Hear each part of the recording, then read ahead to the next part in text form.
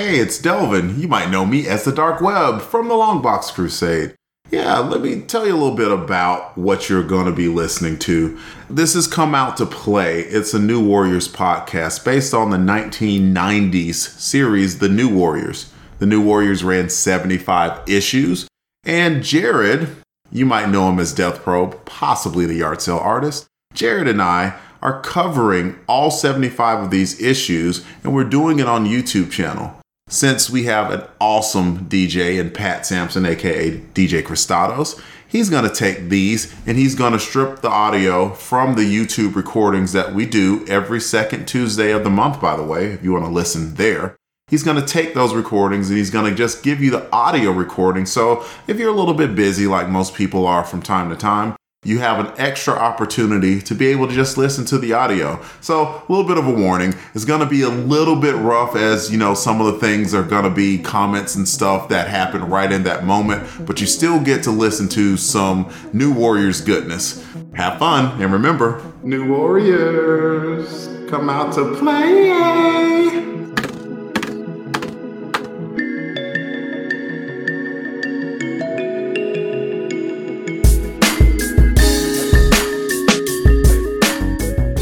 Come Out to Play, a New Warriors podcast, is streamed live in front of an internet audience. You can join in on the live stream and chat every second Tuesday of the month on YouTube, Twitter, and Facebook. Just search for and follow Longbox Crusade. New Warriors, come out to play.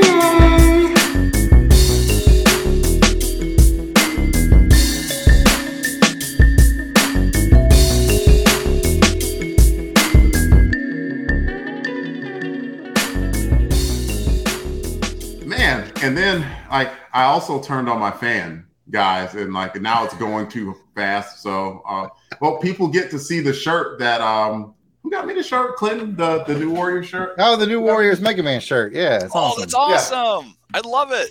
Oh yeah. It is great. It is a cool shirt. I want one. Yeah, a little mashup there, little mashup action. It is quite cool. If only such a thing really existed, right?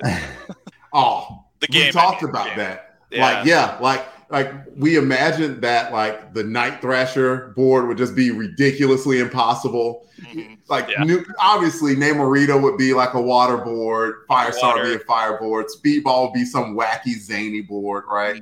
Filled with bubbles. Yeah. Yeah, it would be cool, but oh man.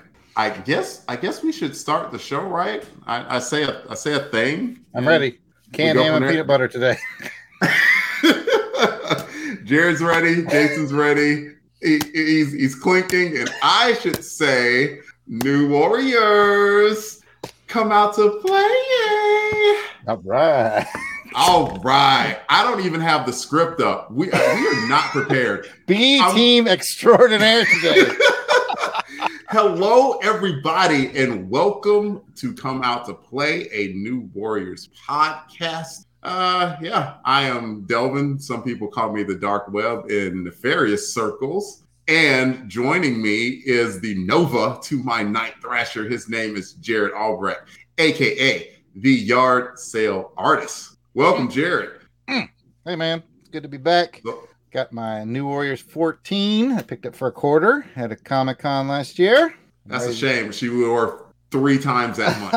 I told you. I think I've mentioned on the show before, but it bears repeating. Like that guy had a bunch. I got maybe the first, looking at it, 20 issues for $quarter a pop. Man, it was a bargain. Okay, I was excited to find them. That's a good run. I take it. Yeah, heck yeah. So yeah, I did that. Absolutely. Yeah. Other than that, man, I'm just speaking of cons. I'm getting ready to get back into con life. Have my first art show not this weekend, but next weekend. So that's all coming back. So be looking for me on the convention scene, kids. We do that at the end of the show, Jared. The script said, "What's new with you?" So I didn't ask that because I didn't have the script. I forgot we were BTV today. So I'm glad that you did tell me that and tell everyone that. So where are you conning? You got to at least tell us that. Okay, so the one at the end of the month, not this coming weekend, next weekend, it's local. If you're anywhere around Enterprise, Alabama, head on down to the Piney Woods Art Festival because that's a show I do every year because that's where I got my start. That was the first show I ever did. The Piney Woods Art Festival here in Enterprise, and it's a good show. They get a lot of vendors. So yeah, if you're any of you folks are near Enterprise, Alabama, there you go. Nice. It is 2 blocks past the Boll Weevil statue. It is pretty much. It is pretty much. And do you have something to ask me, Jared? I do. I'm supposed to come with a question every episode per the script, which I do have up. And I've decided I will do a kind of a round robin. So, Jason, be prepared to answer this as well. Oh, okay. We'll do. I was looking. Sometimes it has to do with the comics. Sometimes it doesn't. This time it does. I was like, sea urchin. What a terribly lame name. So what I wanted to do. Cool what do you costume, really think? lame name. What I want to do is kind of favorite lame characters. Mine, just so you guys have time to think about it. Mine is probably Kite Man from the Batman universe because I just think that's ridiculously kind of like it goes so far around ridiculous it comes kind of back to awesome. Yeah. So ridiculously lame characters or Morts as they may be known. Delvin, what do you got? First, you didn't say Stegron? He's A-list. He's not lame. He's A-list. I think the first time I've heard him described that way, but okay, we all have our favorites, You would have to tune in to some Longbox Crusader Chronicles where you might hear Jared wax his love for Stegron way too much. If I had to guess one off the top of my head, I thought Spidey Foes first, even though Kite Man is funny, especially when Tom Taylor brought him back, and every time like Kite Man would come up and he'd go, hell yeah. That was cool, but I like the Ringer. The Ringer was like, he was super lame. It's like I shoot these smoke rings and What? Yes. It was kind of like Boomerang, right? Boomerang had all those trick boomerangs. They could all do different things, but that was actually kind of cool. Whereas with the rings, I'm like, this could have taken any shape and you chose that, Right. Like Boomerang had his run, especially in the Nick Spencer run of Amazing Spider-Man that just ended a few months back. So Boomerang was salvageable. Ringer, I think Nick Spencer saw that was like, nah, I'm good. Can't salvage everybody. I'm unfamiliar with the Nick Spencer run. I have been out of comics for a little while, but I know Boomerang from like, I want to say it was like the Eric Larceny Bagley era of Amazing Spider-Man. Yeah. Look, yes, fun fact, Jared. That would be the first issue of Spider-Man that Mark Bagley ever drew. Oh, ding, ding, ding, ding, ding. It was with Boomerang. I think that was Amazing Spider-Man 345. I may be a fan. Let's pass the question. Let's pass the question of lamest villain though up to. Wait! I got a follow-up joke, and then he can have the question. Go for it. You 345 of Amazing Spider-Man, and you throw it away. Comes right back. It comes back. That was not worth the time and effort. But over to you, Jason. Well, I will say Boomerang was in the very first Spider-Man comic I ever got that my aunt bought for me when I was a kid. Amazing Spider-Man number 280, Spider-Man Silver Sable, and the Sandman versus the Sinister Syndicate, of which Boomerang was a member. So he's one of the very first supervillains I ever read about. So he'll always have a special place. Nice. Was that the cover where Spidey's in his black costume and he's looking up and it's like the head's above him? That's the next one. That's the second part of that story. Yeah, with the orange background and Spider-Man's kind of like this going, sheesh, and all their heads above them. It has all their names. Yeah, so cool. Yeah, that was a cliffhanger ending. Part one was. And I remember when I saw that one on the stands and I was so excited to see what happened. Nice. Yeah, good stuff. So as far as like a lame villain, I think about, I actually kind of like them, even though they're kind of lame. And that's the Death Throes, led by Oddball, who is, he was created to be an archenemy of Hawkeye, and he's a super juggler. And he, speaking of guys that throw stuff that like do various things, like release smoke, explode, whatever, his stuff happened to be these like juggling balls. And he was on his own at first, and then they had a team called the Death Throes that had 5 of these guys that all juggled something different. There's a guy that juggled bowling pins. There's a lady that juggled bombs, and a guy that juggled rings, actually, who was not the ringer. He was like the ring leader, I think his name was. So... super all made up. Made up. They are real, believe me. See, before we came on, I told Jason, that this was a relatively PG show. So, I mean, as soon as you said juggling various things, in my mind, the idea of what I said was challenged mightily. You notice I steered clear. You know, I was like, I'm going to take it this way. Otherwise, I know what they're going to do. That said, innuendo is very PG-13. so I played my cards right there. And I should probably introduce that we have a guest here that you've already heard from. And I did some looking up on your Twitter profile because I didn't want to just introduce you by name. On the Twitter profile, it shows that he is the author of Monster Problems and Super Problems from Black Rose Writing. I am. It's Jason Lady. Welcome to the show, Jason. Here are my books. Thank you. It's really good to be here. Thanks for having me. Absolutely. You've already been an awesome guest, and I have two questions that I ask any new person to the podcast. The first one being, what was your introduction to the New Warrior? Sure. So as I mentioned, I was collecting comics from a young age, probably maybe third grade onward.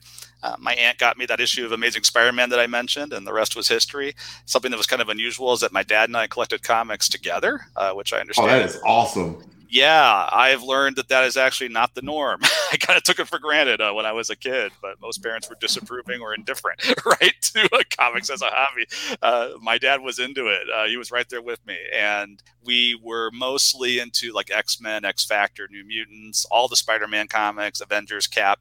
And you know, we were collecting those pretty faithfully, probably from 1986 onward. So by the time 1990, right, when New Warriors came out, we were Marvel junkies. You know, we weren't much into DC. It was pretty much about the Marvel comics for us at that point. And I remember seeing it on the newsstand, which was unusual because by that point we had a local comic shop that we actually went to get our comics. But I was visiting my grandmother in Indiana. Went to a drugstore. There was a spinner rack. I didn't encounter those very much growing up.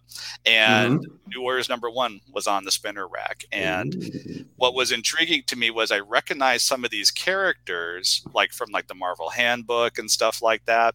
But I didn't really know much about them. And it was a #1 issue. So you can think about the era when I started collecting comics, like Amazing Spider-Man was on number 280. The Avengers were on number like 200 something, you know, everything was like a triple digits. And I was like, this is a chance for me to get on the ground of something, of a series. Yeah. And that's what was kind of exciting about it. You know, these unknown characters who I didn't know much about and could learn about. And then two, it's a #1 of something. I think the only other series like that for us was Excalibur, where you got to start with #1 and go onward, but that had pretty established characters in it. These were characters in New Warriors that not really much had been done with them. And Night Thrasher was a brand new character. So we just started collecting them. And I collected New Warriors all the way up through number 51 when I went to college. And comic collecting fell off because there was little money at that point. So that's my history with New Warriors, but loved it. And I think part of it, too, was they were young heroes. And I was a middle schooler / teenager. So these were kind of in my age group, kind of you know, young people. And you could look up to them in terms of their attitude, in terms of the things they were going through. They had lots of angst, you know, teenagers have lots of angst. When I purged my comic book collection a few years ago, I was sure to keep that run of New Warriors. And I actually still have my original issue that we're going to talk about tonight. I got this right off the shelf at the comic book store back in the day. I still have it to this day. Me too, sir. We're all showing off our Warriors bling there. Very, very nice. Real quick before I ask you the second question, we had a couple of people chime in about the villains. The first one was Scott O'Neill, who was saying, we was talking about Boomerang, the Amazing Spider-Man, where he's right. But I'll read the comment since this will go to podcast form. He says, Boomerang was in one of my first Spidey comics as well. He annoyed me because I kept wanting them to get back to the Cardiac plot line. Yeah, Cardiac is a villain no one really cares about. Could have used him as a lame one. He was a doctor with a, you know what, never mind. Let's see. And a comic foil, welcome to the show. A comic foil says, lame villain, the Nova villain, the Condor. You could take out the Condor and replace it with pretty much literally every other Nova villain, with the exception of the Sphinx, because the Sphinx made quite the run in other books too. And Scott chimed in also talking about Speedball, saying that his run had a couple of or a few cringe-worthy villains, such as the human rat, the bug-eyed voice, aliens who were cats, the sticker who used magnetic glue, but somehow is not the Trapster. Interesting. When you open yourself up to be clowned by the Trapster, aka Paste Pot Pete. You're a lamer version of the Trapster, right? Yeah. When you're the B-team Paste Pot Pete. That's man. I remember there was an issue of Spec Spidey where the Trapster he didn't quite hand Spider-Man his butt, but Spider-Man got cocky and he actually caught him in a trap, and Spidey was like, "Ooh, yikes!" Wait, second question before I forget, okay. Jason, would be what would be your ideal New Warriors lineup? Okay, wow. I should have prepared you for these, but. No, that's all right. I could think on my feet. It's actually something I've thought about recently, and preparing for the podcast, and just thinking back on New Warriors. And I don't think anything beats that 8-person lineup that they had at one point. I know there's lots of other New Warriors that came later, and I'm not as familiar with them. Like Hummingbird and Bolt and people like that that came along later on. But that original 8 that was like Night Thrasher, Firestar, Nova, Justice, Rage, Silhouette. Speedball. Who am I missing? I'm missing an 8th person. Who's Rage? Who's Hummingbird? What's going on here? Don't worry about it. Just wait a few more months, Jared. Staring at the poster on my wall, 1, 2, 3, 4, 5, 6, 7, 8. We have Rage, Speedball. Oh, Namorita, which, geez, we're going to be talking about a comic that stars her tonight. And actually, I have my issue right here. I could have just looked at the corner box. And, don't expect me to do the smart thing, though. we are going to be talking about her, and that is an excellent transition, and I'm going to take it. Come Out to Play is a chronicling of the 1990 series, The New Warriors. The first volume of New Warriors ran 75 issues. Jared and I will cover all this first volume as I rediscover my love for the series, help Jared find his, and share our love and joy with the listening audience. So grab your skateboards and your bucket helmets. It is time to play. We're covering New Warriors issue 14, which we may have mentioned a time or 3 today. And the cover credits go to Mark Bagley and Larry Malstead. And Jared's going to bring it up before I come back from the script. I just know it. And we're going to talk about it there. We're going to let our guests talk about it first. Jason, what do you think of the cover? Sure. I do like this cover. I like the old school kind of floating heads. We mentioned floating heads earlier. You got some on this cover. You've got Darkhawk and Namor kind of in their circles there. Their names and their own like titles, logos there as guest stars. So it kind of draws your eye like, oh, if you're a Darkhawk or a Namor fan, you might pick this up. And I like the red of Sea Urchin's armor and the red of the title, because against kind of the murkiness of like the water and being in, the water being in the background, the red really pops. And I like that. And, pretty good portrait there of Namorita being in peril, not a great situation. You wonder what's going to happen to her. And, Sea Urchin actually looks like he would actually be a fun action figure, like one of those that you could clip different parts on and stuff, and put different gadgets and guns on them and things like that. So you're kind of intrigued and wondering what's going on here. So those are my thoughts on the cover. Nice. What you got, Jared? The first thing that struck me about the cover is that it is 1991, because that Namor book is on the shelf right now and that Darkhawk book is on the shelf right now. And I really feel like they were like trying to get that synergy. Like, it's kind of neat that we've watched New Warriors go from let's get Wolverine on the cover, let's get Punisher on the cover. I think at this point, New Warriors was probably selling pretty good. And they were probably like, okay, let's get the synergy going. Let's get some of our other books that came out around this time, some of this New Warriors synergy. So Darkhawk, which is the name of that character, goes on the cover. Yes, Darkhawk. And Namor goes on the cover. Both of those series, by the way, I'm going on a tangent, so just ride along with me. Both of those series, by the way, I have just discovered really over the course of the last year, 18 months or so. Delvin, I think, brought a Darkhawk to Crusade. Maybe it was 2 years ago. Yes, Darkhawk. Yes, Hawk. Yeah. It piqued my interest, and I've been working on getting a full run of Darkhawk ever since, and I'm getting pretty close. And I also just stumbled into some Namor of this era. At the time, I kind of passed on. I was like, just not that interested in Namor. But then I found out that Jay Lee did a lot of the art in the Namor book, and I'm a Jay Lee fan. So I went and picked up some of that, and I'm really enjoying Namor. So It's like a lot of things are coming together for me on this cover, and the funny thing is that's happening for me now, and I think that was the intent of what they were doing in 1991 was to bring all three of those things. Kind of those are the books that they're trying to lift up. Mm-hmm. So that's my first thought. Then I look at Sea Urchin, and my second thought is Bagley, much like most artists I know, including myself, does not like to draw tech. It is not his strong suit. He doesn't want to do it. I'm not saying it's a bad drawing, but it's a little murky. It's not crisp for tech, but gets away with it because it's underwater. And so you don't need the crispness celebrated the 25th of every December. The crispness. You know what I'm saying? You don't need that in an underwater scene. So Namorita looks great. The little head shots, just like Jason said, are very, very welcome. A little bit old school, but a little bit of fun. So that was a long rambling answer to say the cover is good. And see, I'm probably the boat anchor here. And Jason, I think I may have mentioned it once or twice on the New Warriors page. I mean, Bagley's my dude. And I don't know how much more he could have done with the cover. And I'm not the hugest fan of Sea Urchin's costume.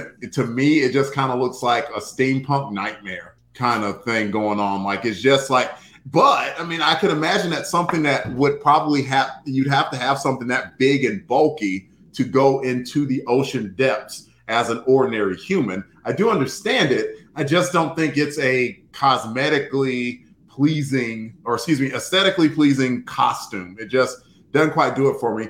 I do kind of like the bubbles, though. I mean, it shows how Namor looked at the time. They were having him be more businessman-like and calm as opposed to the, angry SOB that he is now. And then, Darkhawk's always just a cool character, Dark Hawk. And it showed Namorita in peril. So there was that. There were some good elements to it, but I know that there are going to be some better covers. So, it's not an exaggeration to say that this, to me, is probably the worst cover that Bagley has drawn so far. But that's almost saying the worst dunk that Jordan ever did. If it went through the basket, it was something to see.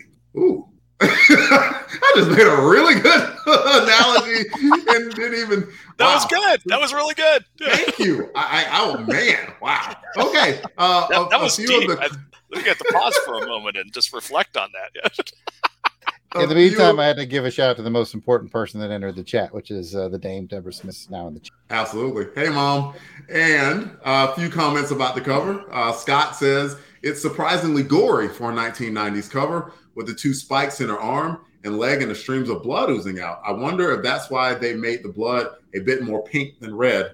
Maybe. And that's a good catch on the spikes and kind of related to what's going on in the cover. Let me scroll up and see if I missed. I'm not going to lie while you're scrolling, Delvin. I didn't notice the spikes until I read that comment. Same. I didn't even notice them. And then comic I saw his comment in the chat and I went, okay. Mm-hmm. Yeah. Yeah. Where are those? I was in 9th grade, I think, and I've never noticed the spikes. Wow. This is a humbling moment. And he also Bagley did a great job on Darkhawk's helmet outside of Mike Manley. No one else did justice to that helmet design in the early years of the character. Okay. Mike Manley drew a really good Darkhawk. He was just gritty. And Bagley's talent, of course, he's just really good at, all of them. A comic foil mentions, don't love Sea Urchin's armor so much, too robotic looking, but the murky clouds rolling up in the coral outcropping makes great framing pieces. And with that, we should rate the cover. On Come Out to Play, we rate covers on a scale of 1 to 10. 1 being the lowest, 10 being the highest. We use nightsticks as the measure. I will one day bring out dictionary.com and let Jared see the meaning of the word trunkian. Jason, what would you rate the cover 1 to 10? Let's see. I don't think... to your point, I don't think it's the best that New Warriors has ever had. Definitely not the best that Mark Bagley's ever done. I also don't think it's a bad cover either. I'll probably put it somewhere near the middle top. I will give it, say, 6 Eskrima sticks. I think you call those Eskrima sticks. I do know Eskrima sticks, yes. Eskrima, thank you. A word I've never had to say out loud until now. I've only read it in comics and only read it in Night Thrasher comics. So I give it a 6. Nice. Thank you. I'll jump ahead. I'm at a 6 too. I agree with you. That's when I looked at it. I first thought was like, is it Bagley? And I'm going to ever rate a Bagley cover lower than a 5? No, absolutely not. And the Dark Hawk was good. Dark Hawk. And Namor was good for his time, and especially that extra detail with Namorita. There were good elements to it. What do you think, Jared? Oh, I think you'll see in the chat, the ladies of our chat are quite taken with it. And there's nothing wrong with that. I was actually thinking 6 as well before anybody said anything. I thought it was going to be the big bummer today. But like you guys said, it's a Bagley 6. So it's not like 6. It's like 6. Yeah. Yep. Bagley 6 is better than lots of other people's 6s, right? Yep, absolutely. Welcome to the chat, Tony, as well. And Big Easy. I saw Big Easy come in. Really appreciate you stopping by. And the ladies, MVP Kathy Bright gave it an 8, said makes her want to know more. And Courtney gave it a 9, said it's the artwork. So we have some fans of the artwork. What's Big Easy doing in the chat? What's he doing? He's taking it, Big Easy. Yeah. What is this? What network am I on? But I mean, he's been away from a while. He's relatively new. We'll take it easy on it. Yeah, we'll take it easy on him. Like we don't do halvesies around here because that's not the podcast we are. Only one person can do that on our network, and that's Joe Thomas. In any event. Oh, yeah. We have some more stuff to read before I get to my synopsis. But I did bring the script up. That's how I know it. It's Jared's turn. He's going to give us the credits for this issue. Yes, I am. And here are the credits for this issue as we get them from Mike's Amazing World. This is New Warriors 14, in case you didn't get that the first 20 times we said it. It's on sale June 25th, 1991. It's cover dated August of 91. Its cover price is just $1. The story is Fabian Nicieza. The pencils are Mark Bagley. The inks are Sam De La Rosa. Colors are Andy Yankus. Letters Joe Rosen. And the editor is Danny Fingeroth. Delvin, is it synopsis time, or do you got anything else we need to catch up with in the chat? We just had a few more scores come in. Big Easy finally settled on a 7. Tony Pennington adds, anytime Dark Hawk appears is a good time. I appreciate him separating the words dark and hawk. Yep. And Scott added that the sea urchin costume looks like what Kool-Aid Man would look like if he were assimilated into the phalanx. Oh yeah. Oh yeah. And a burst through a wall. Comic 4 rates it a 6 as well. I'm sorry, I talked over you, Jason. What did you say? I was gonna say it needs to be shown bursting through a wall like Kool-Aid Man used to. Yes, the urchin smash. All right, and now it is synopsis time. The title of this book is The Breeze of an Underwater Wind. The main plot point would be Namorita took one of the biggest L's you're ever gonna see a superhero take in a conventional comic book at the hands of Sea Urchin.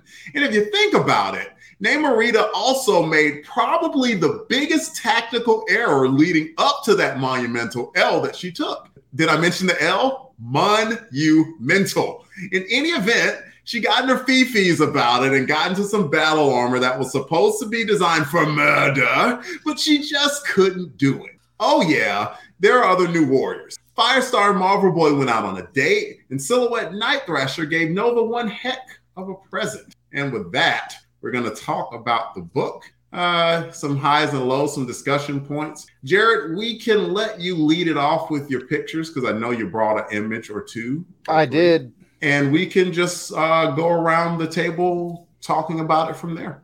All right. I'll bring up the first of 7 images I brought with me today. I brought with me this image, Dark Hawk, coming up with meeting Namorita and Speedball, and in classic comic book form, we got to fight. Fight. Put him up. I don't know who that is, so I got to fight him. I got to give some interestingly enough, and we'll get Jason's take on this scene in this moment in just one second. But interestingly enough, I want to talk about the art for a minute. I mean, that Dark Hawk pose is really cool, and but the minute I opened this book, I knew something was different, and it's Molstead missing Sam La Rosa on it. And I'm not saying that's necessarily a downgrade. Like the inks that Sam put down on that Dark Hawk are pretty good. And so it's really cool. And I think we've seen Sam step in for Larry once before in this run. And I just think that's just a wonderful thing that you've got Larry Molstead, who's like the guy for Bagley on this book. And then you pinch hit with Sam De La Rosa. And although it's different, it's still really good. So just artistically, I wanted to mention that. And then we can see what Jason thinks of the story element or the art or whatever you got on this, Jason. Yeah, sure. I agree. It's a great Darkhawk pose. I love his tough guy dialogue. Drop it now, girl, or I drop you. And I like Namorita's response to him. Who in the name of Flipper are you?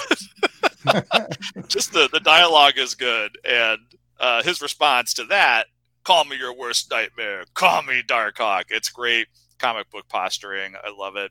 To your point, his pose is good. I do like the bottom panel there with all the speed lines. Obviously that's there for effect. They aren't really there.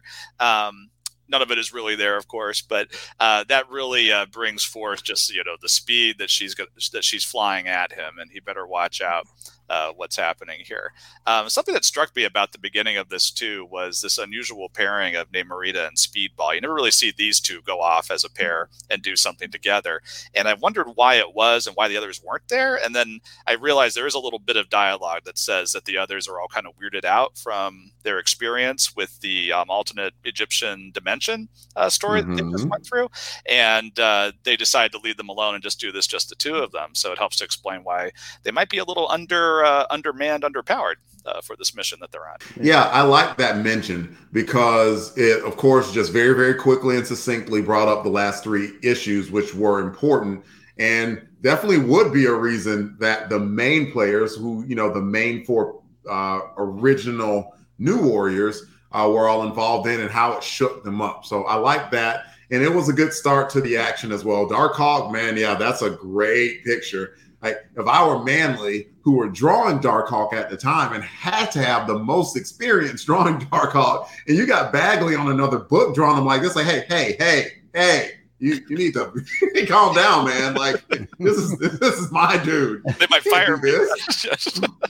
You guys brought up an interesting point too. That another reason why I took a picture of this page and forgot to mention was just what Jason mentioned, that Speedball, Namorita, and the carryover from the last 3-issue story arc. Because if you remember, Delvin, one of the things I kind of complained about was there's no Speedball, no Namorita, and I really felt like at this point they were like trying to make it up to us, yeah, they haven't been in the limelight in a while, so here they are, type of a deal. And you're probably right about that because it was an action-packed story, that 3-part storyline, but you're right, Namorita or Speedball, they weren't in it very much. They appeared, but very brief appearances.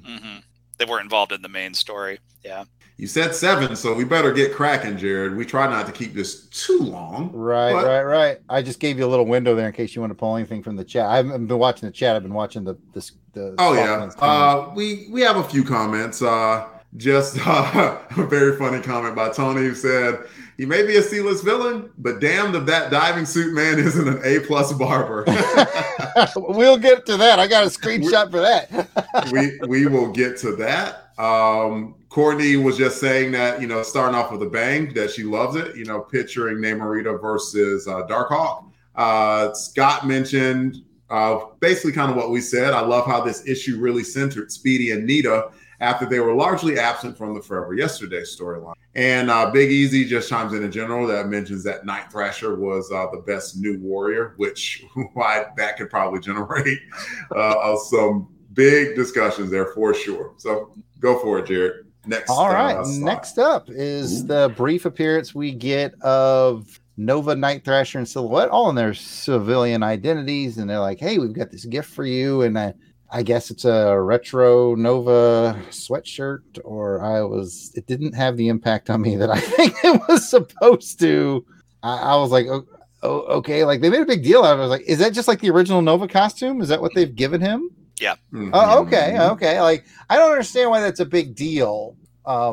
Maybe fans were clamoring to see him in the old costume, or I don't know. I don't think it's bad. I was just like, okay. Well, fans usually do clamor to see folks in their original costume, provided that original costume was cool and good looking. So I'll let Jason talk. Jason, what do you have to say on that or any other subject? Sure. So to that point, fans were clamoring for him to be back in his gold and I guess blue costume that it is. People hated the red costume. They hated that he was going by Kid Nova. He had a lot of old school Nova fans, of which I wasn't one. Nova was a little bit before my time. I knew who he was, but that was about it. But all these folks were complaining, hey, bring him back to his classic look, his classic attitude, and his classic name. And so this was actually a big deal that he gets this costume and, his old costume. But also it's a big deal, too, from the standpoint of character development of Night Thrasher, because you've gone from Night Thrasher starting the series out, dangling Rich Rider off the roof of a building, dropping him, almost killing him if his powers hadn't kicked in, just treating Nova like a jerk. And coming to this point where Night Thrasher's approaching the situation like he's apologizing, he's more humble, and he's even giving a gift to Rich Rider here. So this is a pretty significant milestone for Night Thrasher. I think you guys mentioned in some of the earlier podcasts that he is a character just eaten up by anger and pushes everybody away from him, treats everybody like dirt. And he's really coming around to the fact that this team is becoming kind of like a family to him and that he needs to start treating them well. So this is a big deal. I'll also say, too, that this scene starts out with them. There's a caption that says that they're actually at the mall. So you want to talk about things that you realize about a comic you haven't read in a while. So I was reading this in preparation for this podcast, and I noticed that for the first time that they're at a mall food court in this scene. I thought for years that they're at a restaurant altogether. And no, they're actually at the food court at the mall out in the open, doing this transaction, talking about this. So sounds delicious. I thought that was fun. I know, so many choices too. All right. Something for everybody. So those are my thoughts on that page. Nice. I think Jason said any and everything that I could, so I'm actually happy to move on. Let's bring up a couple of comments. Scott mentions, my sense is that this was a peace offering to the 70s Nova fans who were pissed that Nova's personality was a lot different in New Warriors compared to the 70s one. That way, he at least looked the same. Big Easy just happens to mention, speaking of fans, Hasbro put out a classic-looking Nova figure that was a Walgreens exclusive, hard to get, and some folks were losing their minds trying to get it. A Comic Foil was just happy that it was the original costume, and also mentions that, at the time, people really were clamoring for it. Interesting. With my fresh eyes, it hasn't bothered me one bit, but I get it. If you were a Nova person, okay, I track now. Like it makes more sense to me. So I get I'm the odd man out on this one, and I appreciate y'all kind of catching me up with the vibe of the time. It makes total sense. Now I'm hoping, Jared, that your next screenshot is going to be going backwards because we missed out on a pretty big fight scene. They rarely go backwards. In this case, no fight scene here. Before we go to that, because I was skipping through the book, there was an enormous fight scene and pivotal between Namorita and Sea Urchin. I think we got to pass that around at least once. Jared, you want to say anything about that fight scene? Did you have any comments on that? Other than, let's see. First thing comes to mind, pretty brutal. Namorita took a, let me look in the script, monumental L there from the Sea Urchin. And I think what was like the worst part about it is obviously you feel bad for her. It's hard to watch any person, let alone woman like that, just get bludgeoned and degraded, cutting her hair off like that, kind of degrading her in that way.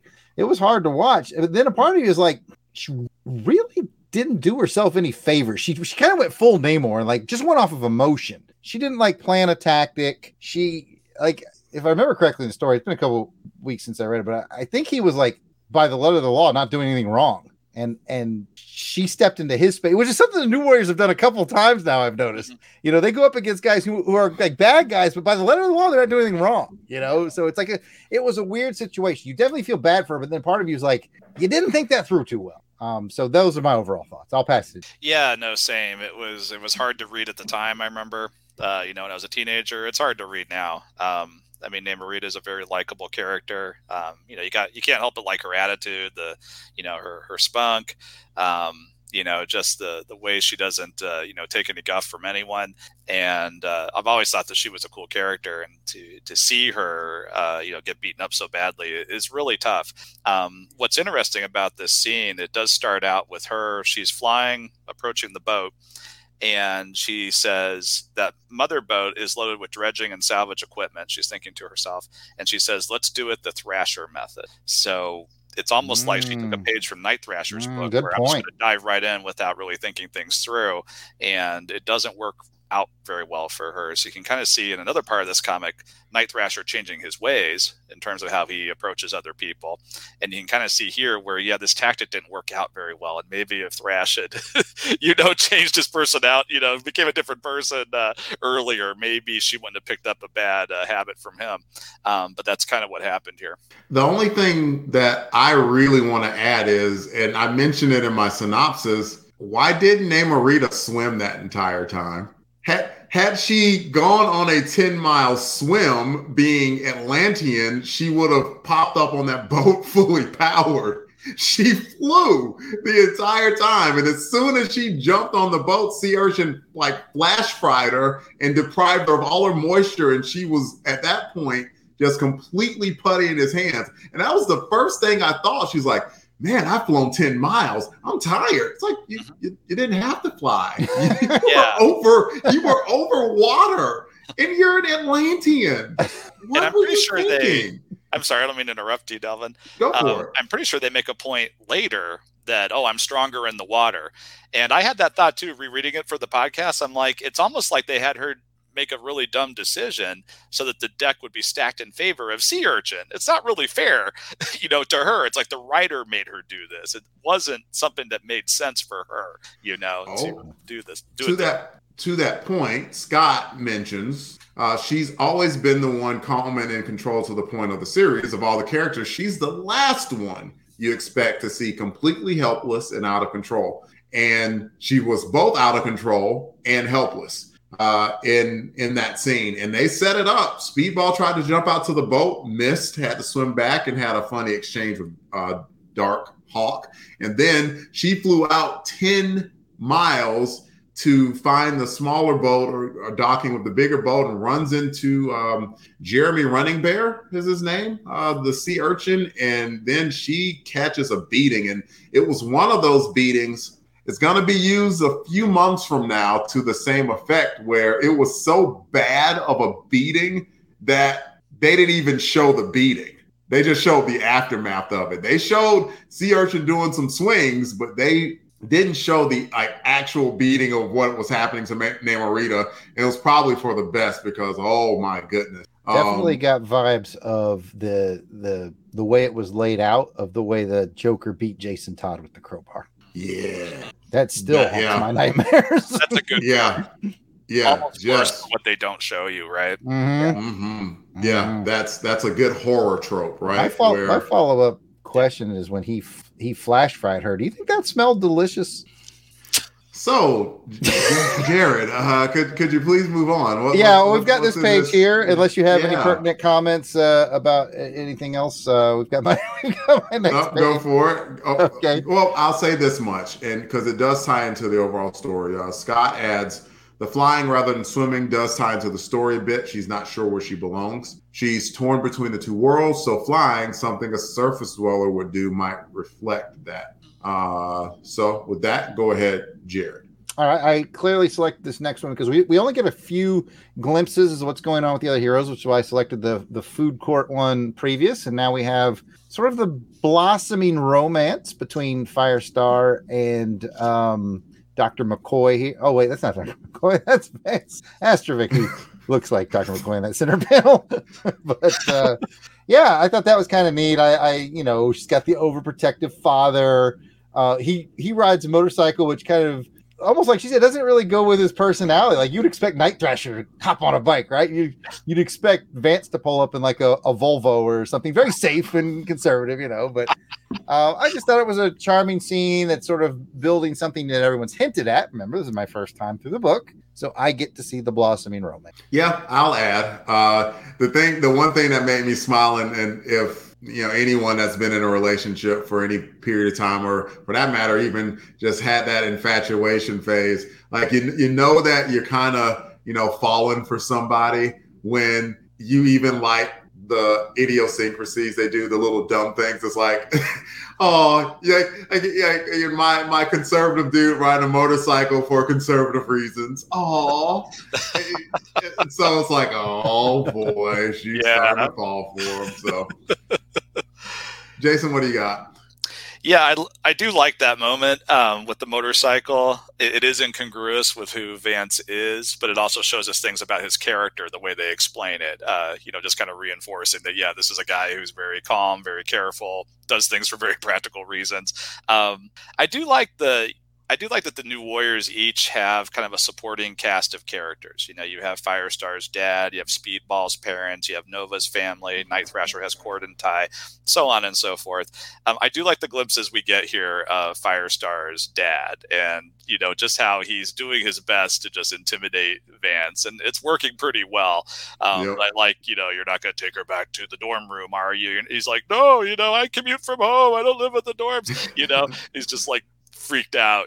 We've all been there to some extent or another, being terrified by our significant other's father.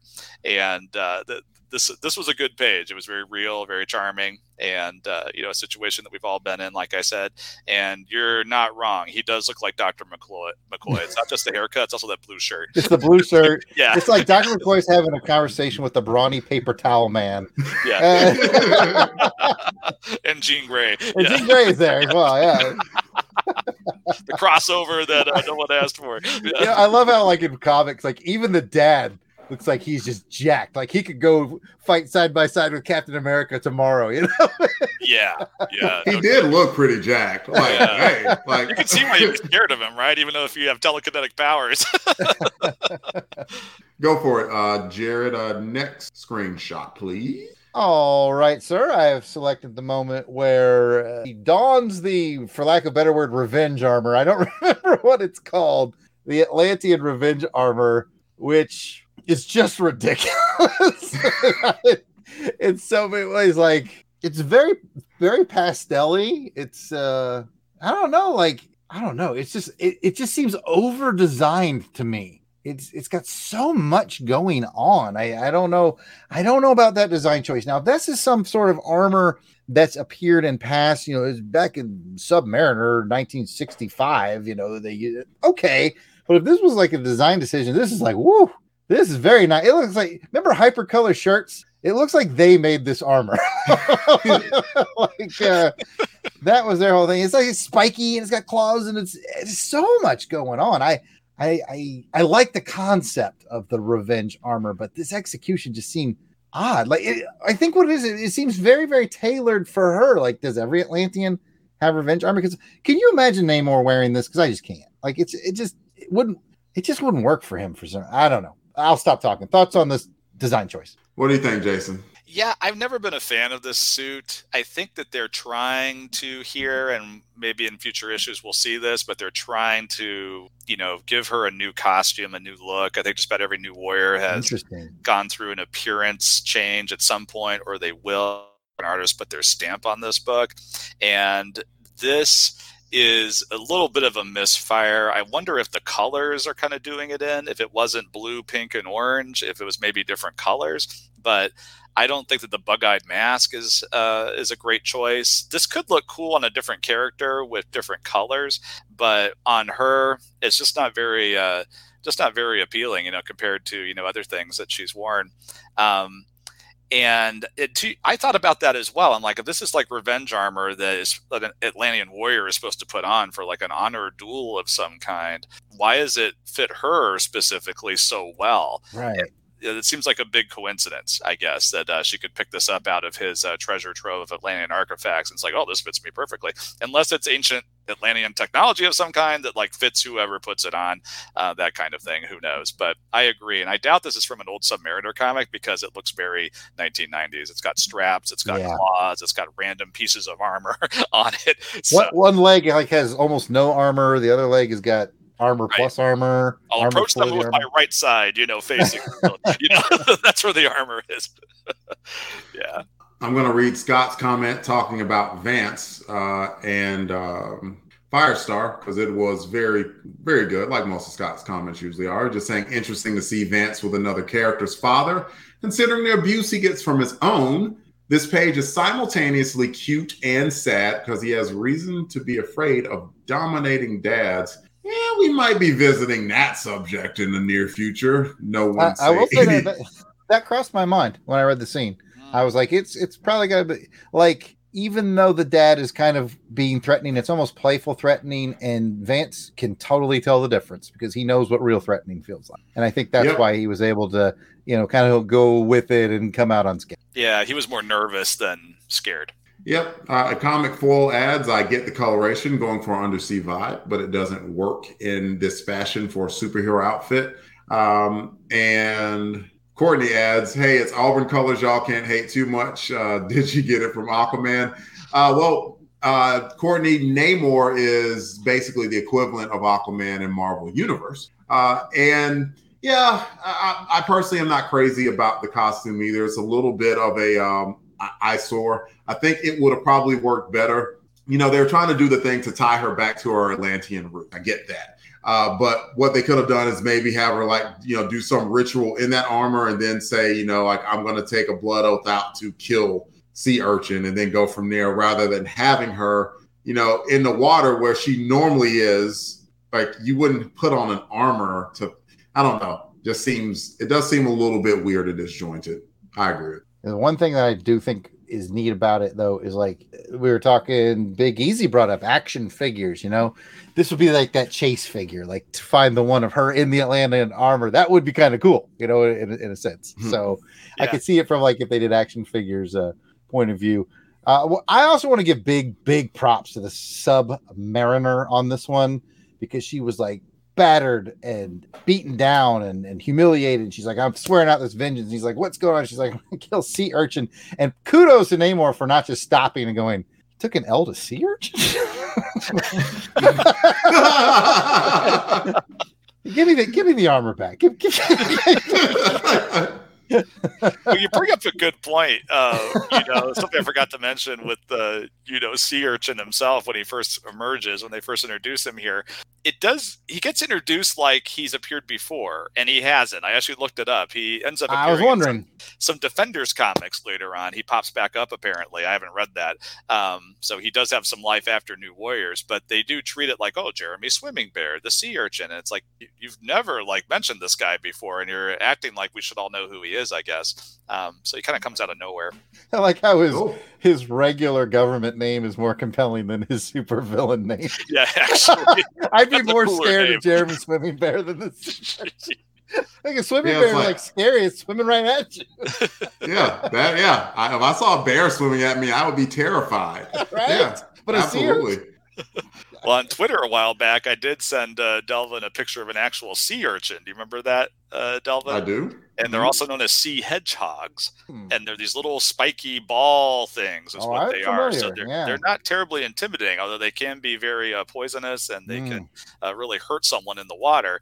But, not a very intimidating animal to name yourself after. A bear go with the bear. Go with the swimming bear. Yeah. Always go with the bear. Unless you got anything, Delvin, from the comments? Go for it. Moving on. The rematch. I picked the rematch fight scene because mainly two things. One, artistically, I think it's incredibly good.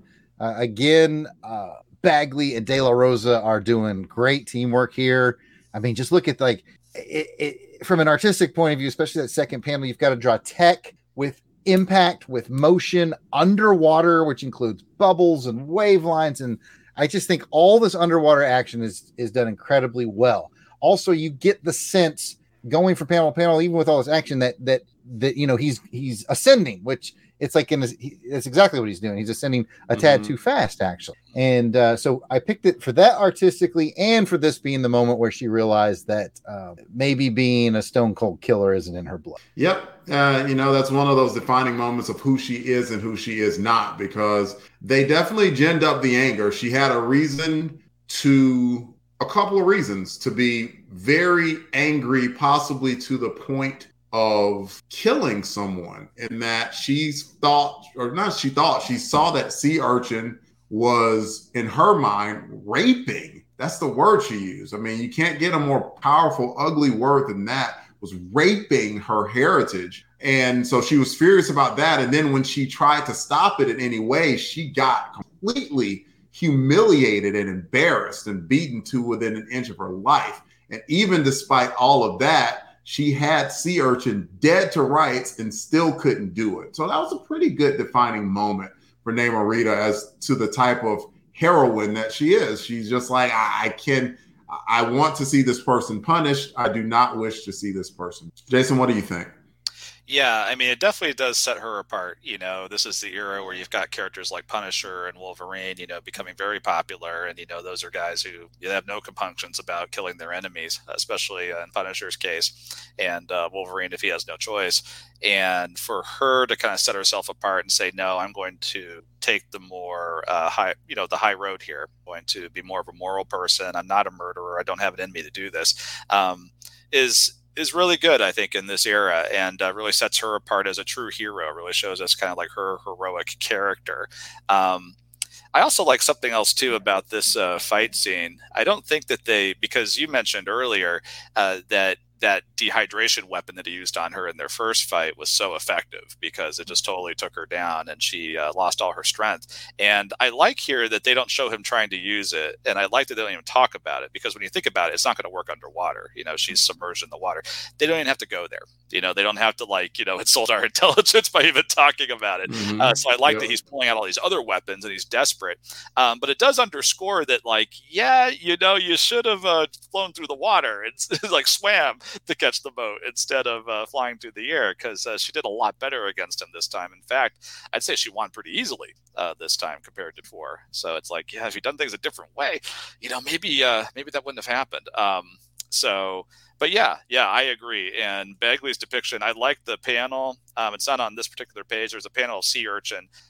He's basically quickly going back up to the surface to get away from her. And they show him receding up. She's kind of down looking up at him, and he's off in the distance flying upward. And there's kind of like this whirlpool of water going around him. And it just looks really cool. And they show her kind of getting pushed downward by the water that's being displaced by him going up. So yeah, there's a lot of thought put into this, because a lot of times comic book artists, when they have underwater scenes, it's just like they're moving around and operating just like they're out in the open air. And in this case, Bagley clearly put a lot of thought into it. So, that's why Bagley's Bagley. Absolutely. Got a couple comments. A comic foil says, I really enjoy these panels as they kept the coloration dark, appropriate for how deep underwater they are, but also a moment that Nita is going through.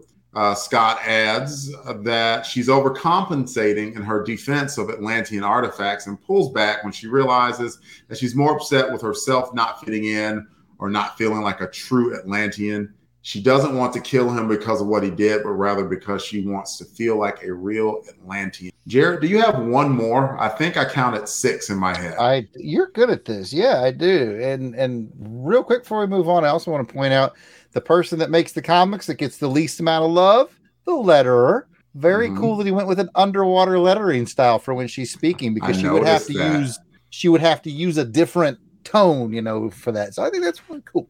All right. Good point. My final page is this the final page? Yes, it is the final page. This was, just sort of the bringing it all together moment. I thought it was really well done with Namor. Like you said, in this era, he's more businessman. He's using his rational brain more than his emotional brain at this point. He is the rock that she needs at this moment. And, kudos to him for realizing that and being that person. Like, we both know how hot-headed he can be and how hot-headed a lot of writers take him. half the writers have been like, yeah, let's go kill them together, you know. But it's really good that, like, you know, we've talked about she kind of struggles with where she fits in, and she needs, even as powerful and as tough and as cool as she needs a rock, and he's that rock for her at that moment. I thought that's good, tender storytelling. Very nice. Go for it, Jason. Yeah, I agree. You know, Namor is also a character caught between two worlds, the surface world and the underwater world, not really belonging to both, you know, one of those classic kind of characters. And, you know, but he's older and more experienced at it than her. So it's kind of interesting. I think it's very realistic, very cool. They show her, like you said, kind of leaning on him, going to him, confiding in him about how she feels. What's really interesting to me is I'm pretty sure that up until now, she hasn't expressed these misgivings that she has about her place in the world and how she feels torn between two worlds. And, you know, what is her place? You know, up until this point, Namorita has been a very confident character and seemed very at home in the surface world when you think about it, because she's going to college on the surface world. She's involved in environmental causes on the surface world. She's with a super team, you know, on the surface world. She likes to spend money. She likes to shop. They've shown those sides of her before. We've never seen her express these kind of misgivings. So a little bit kind of like Sea Urchin as a villain, this stuff about her and, you know, her personality and the conflict she has within her kind of comes out of nowhere.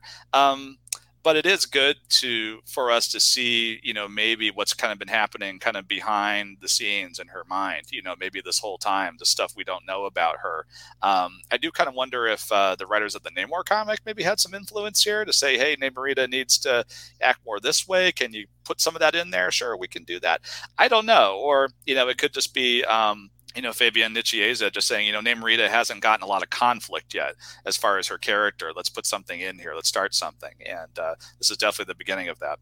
Jason, Scott had a comment a little bit back talking about that and just said he was mentioning a previous moment, but it has to do with the subject, just saying it's a nice throwback to a combo between Nita and Firestar earlier, where Nita talks about how she acts different with her cousin than with the Warriors. Mm-hmm. So she talked about it somewhat, but this fleshed out a little bit about how and why, and then it did get to talk about the conflict either. That is, it's definitely tough. I mean, I especially like how Namor was depicted. He was the more calm, rational one in this case. And it's going to be years from now, but Namor is going to revisit the New Warriors, and it's not the same dude. Let's just say that.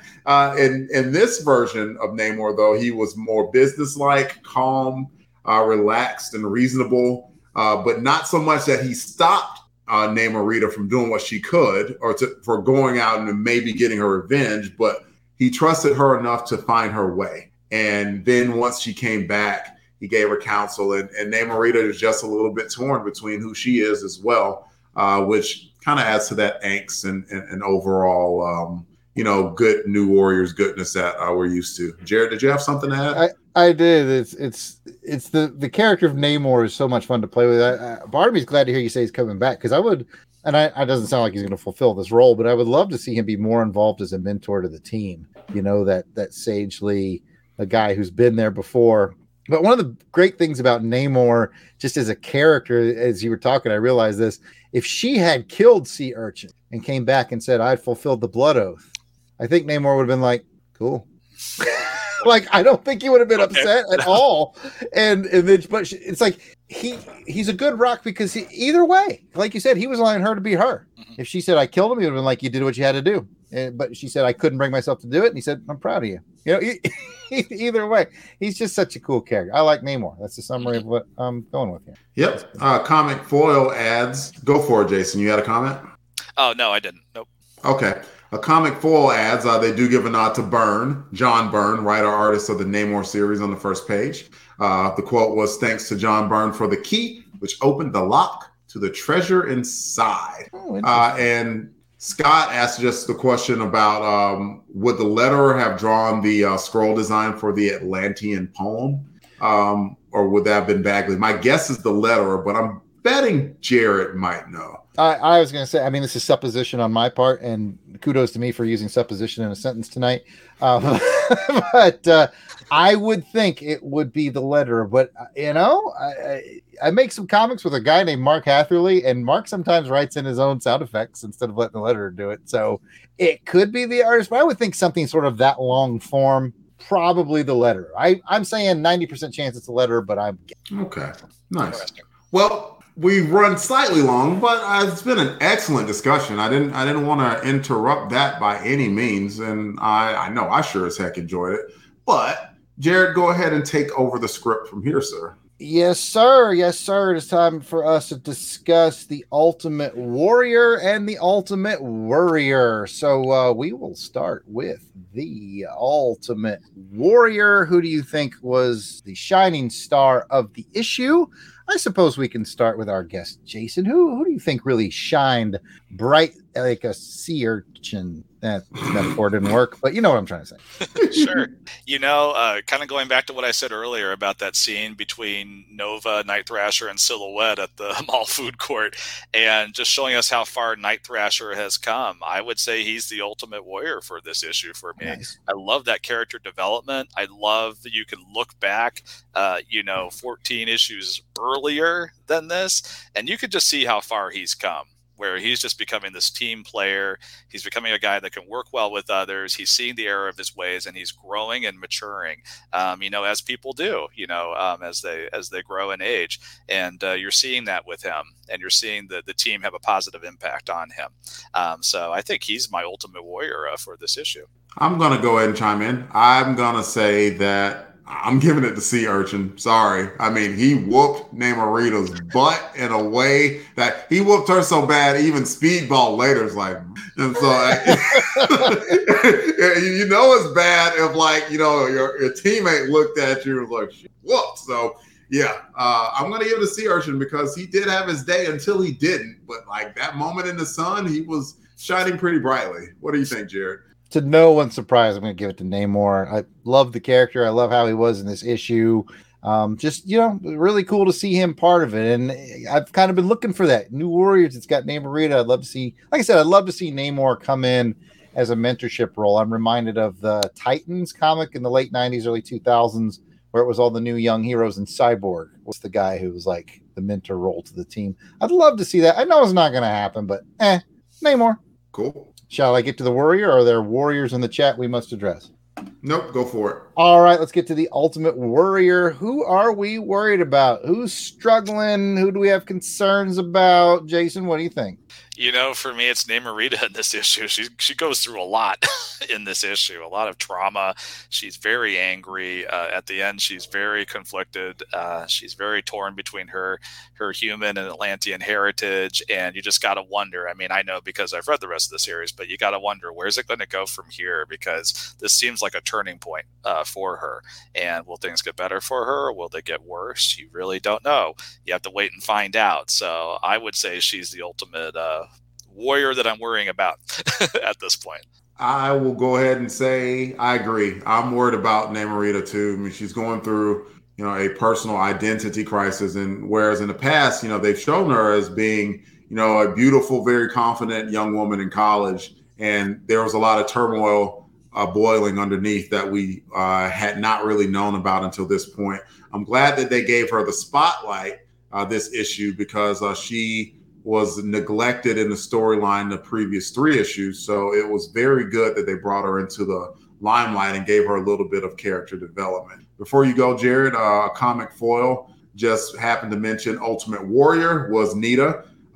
Praised Fabian Nicieza for giving her a depth and vulnerability that we haven't seen before from the character, and that he will continue to build from here too. Courtney adds Warrior and worried about Sea Urchin. And let's see, that is it. Go ahead for your Ultimate Warrior, Jerry. I'm going to be unoriginal and go and name Namorita. Although I really like the fact that I don't remember who it was just now that gave her the Warrior. Because, yeah, she totally went full Rocky Balboa. It ain't about how hard you hit, it's about how hard you can get hit and keep on coming. I like that. But I do worry about her because she's, like you said, Delvin, she's used to being A, royalty, B, gorgeous, C, super strong, unstoppable. I feel like we just watched her first true loss. And we've all known that person, especially you and I, Delvin, being military people. We've all known that person who just has all the confidence in the world and they're great, officer or enlisted or whatever, great soldier. And they experience their first loss. And sometimes that can really, really hurt. One of life's greatest lessons is learning to lose. And it's tough when you have to wait that late in life to learn that. So, yeah, a little worried about it. Nice. And now that is done, we should rate the thing 1 to 10. Been an excellent discussion, gents. Really have enjoyed it. But let's rate it 1 to 10. New Warriors 14. Jason, you were first. What would you rate it?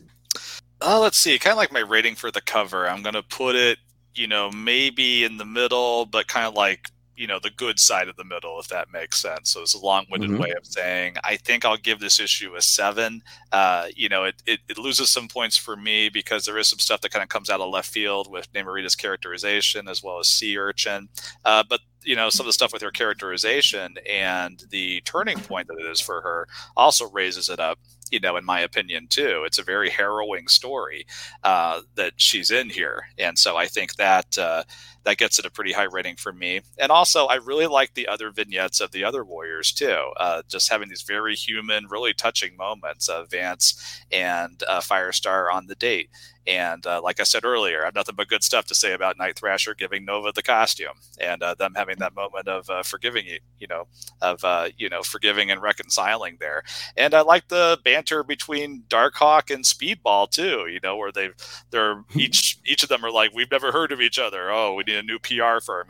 I kind of liked all those moments throughout it too. So that raises it up in my estimation as well. Nice. Go for it, Jared. What would you rate New Warriors 14? This may come as a shock to you, so brace yourself. I've given this a 9. This is one of my favorite issues I've read so far. I think that comes to my bias. I'm much more biased to individual books than team books, and this one had more of an individual book feel. I would probably even go with a 10 if it wasn't for Darkhawk. Don't get me wrong, I love Darkhawk, but he just felt shoehorned in there. Like, I really kind of wish they waited another day to bring him in. And I'm kind of hoping he revisits the New Warriors. He fits in so well in this era of that age group, of the time. Like, I hope we see more of him hanging out with the team. So we'll just have to wait and see. Guys are smiling. I mean, Jared. Is he on the shirt? he's on the shirt. Well, he made it on the shirt. Well, then. But no, half of it is my love of the character Namor. The other half is I really like this whole drill down. Focus on one character. It just really spoke to me. I'm giving it a 9. I really liked it. I'm actually with you there, Jared. I'm giving it a 9 too, because like I mentioned, I like the spotlight that was on Namorita too. And I like the depth that they gave her. They hinted at it maybe a little bit before, and they just established a little bit of background and depth to her. And I think what you said really struck true as well. How is she going to react after such a devastating defeat? I mean, the guy, like, Sea Urchin did everything he could to humiliate her. He could have killed her, and he didn't. He just dumped her in the ocean like trash. And and then between that and her identity issues, and then she overcompensated with the whole thing about the Atlantean heritage, which technically Sea Urchin had the right to scavenge that stuff. So, it's all of that combined, gets to that, New Warriors-y goodness of, it is supposed to be that ethical dilemma in the middle. Because you're like, was Sea Urchin wrong here? He wasn't the nicest dude, but was he illegal? No. It's like he busted into a museum and stole stuff. He found stuff that was laying around. Yeah, he wasn't illegal. It wasn't ethical. So, Lord, we can talk. If anything, the fact that we've gone 75 minutes talking about this, even our introduction was about 60 minutes of that, then it just shows what the depth was in this book. And so that alone gives it a 9. A Comic Foil gave it an 8. Said a great character building issue and some nice side stories from others on the team. But coming on the heels of Forever Yesterday, it doesn't hit the same highs that delivered. Scott gave it a 9 in terms of single issues. This is one of his favorite issues in the whole series. Great balance by the way character and action. Courtney gave it a 10 and said lots of battle and also battle within oneself. She said it the best in the least amount of words. That was very, very good. Well done, Courtney. Yeah. Succinct. And let's see. Just one more addition for Warrior. A comic foil gave the Warrior, to Darkhawk and just said, did he do anything in this issue? Stood on the sidelines, didn't inspire me to pick up his own book at all. Yeah. He had one baller pose. That was about it. He had that baller pose. That was a great pose. He had a misunderstanding fight with Namorita. He did that. It was so misunderstood that Speedball broke it up. Like, y'all, for real? Speedball's the voice of reason. Yeah. Yes, I did pick up on that. Like, really? Speedball had to be like the mature one? Right. Okay, y'all. We are going to close out the show. Please come back and join us for the next episode where we discuss New Warriors 15 and we see Psionex and Gene Tech return, so you know hijinks will ensue. If you'd like to hear more from us, Longbox Crusade, y'all, we are everywhere. Twitter, Facebook, Instagram, and Patreon. You look for Longbox Crusade, you're going to find us. We, of course, have podcasts. If you follow us there in podcast land, any podcatcher, you're probably going to find Longbox Crusade if you look for it. YouTube, we are adding stuff all the time, like this live stream. We are starting to add our shows as they filter down too. So you have every opportunity to listen. And please, if you happen to be listening to this live stream, Courtney Holland was so nice to mention it a couple of times.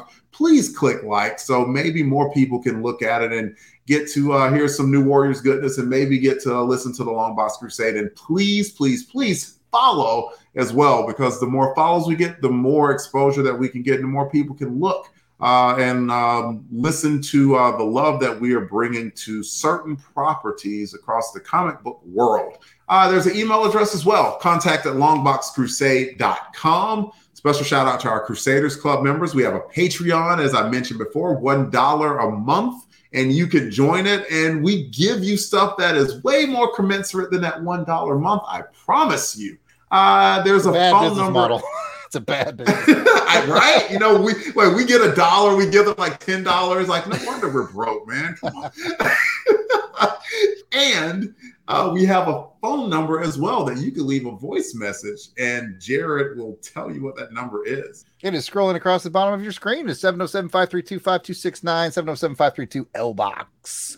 Pick up the phone. Okay, I like the whisper. It's very seductive, Jared.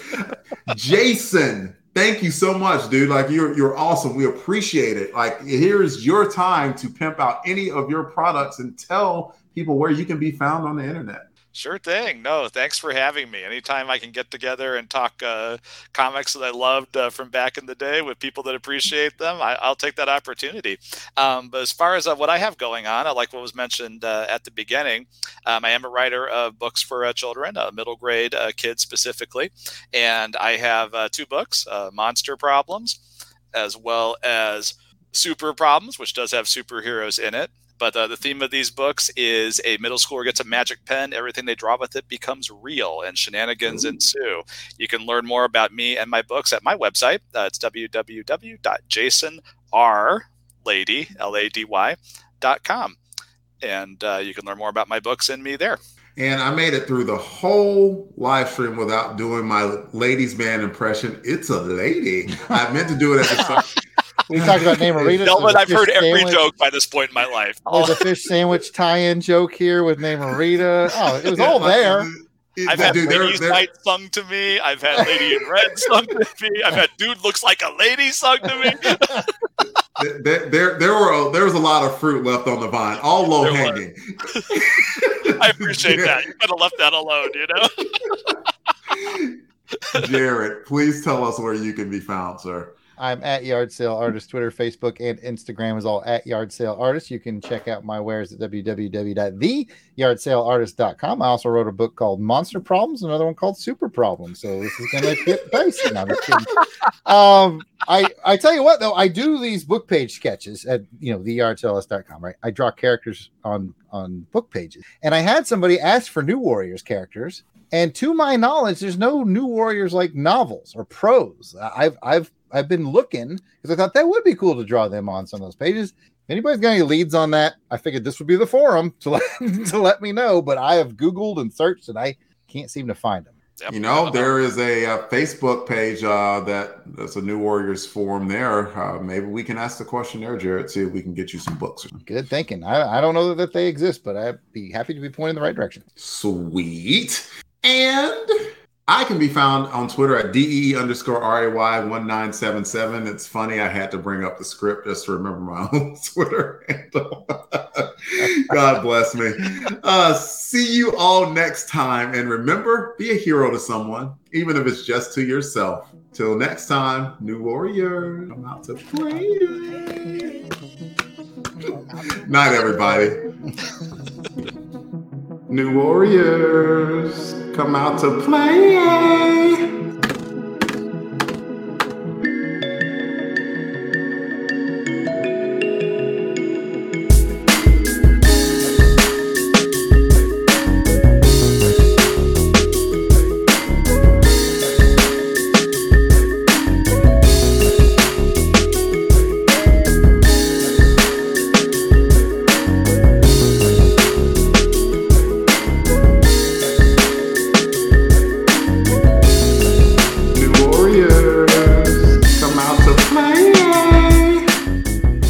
The intro music is provided by musical genius Joe November. Check out his SoundCloud at JOSEFLIN99. You won't regret it.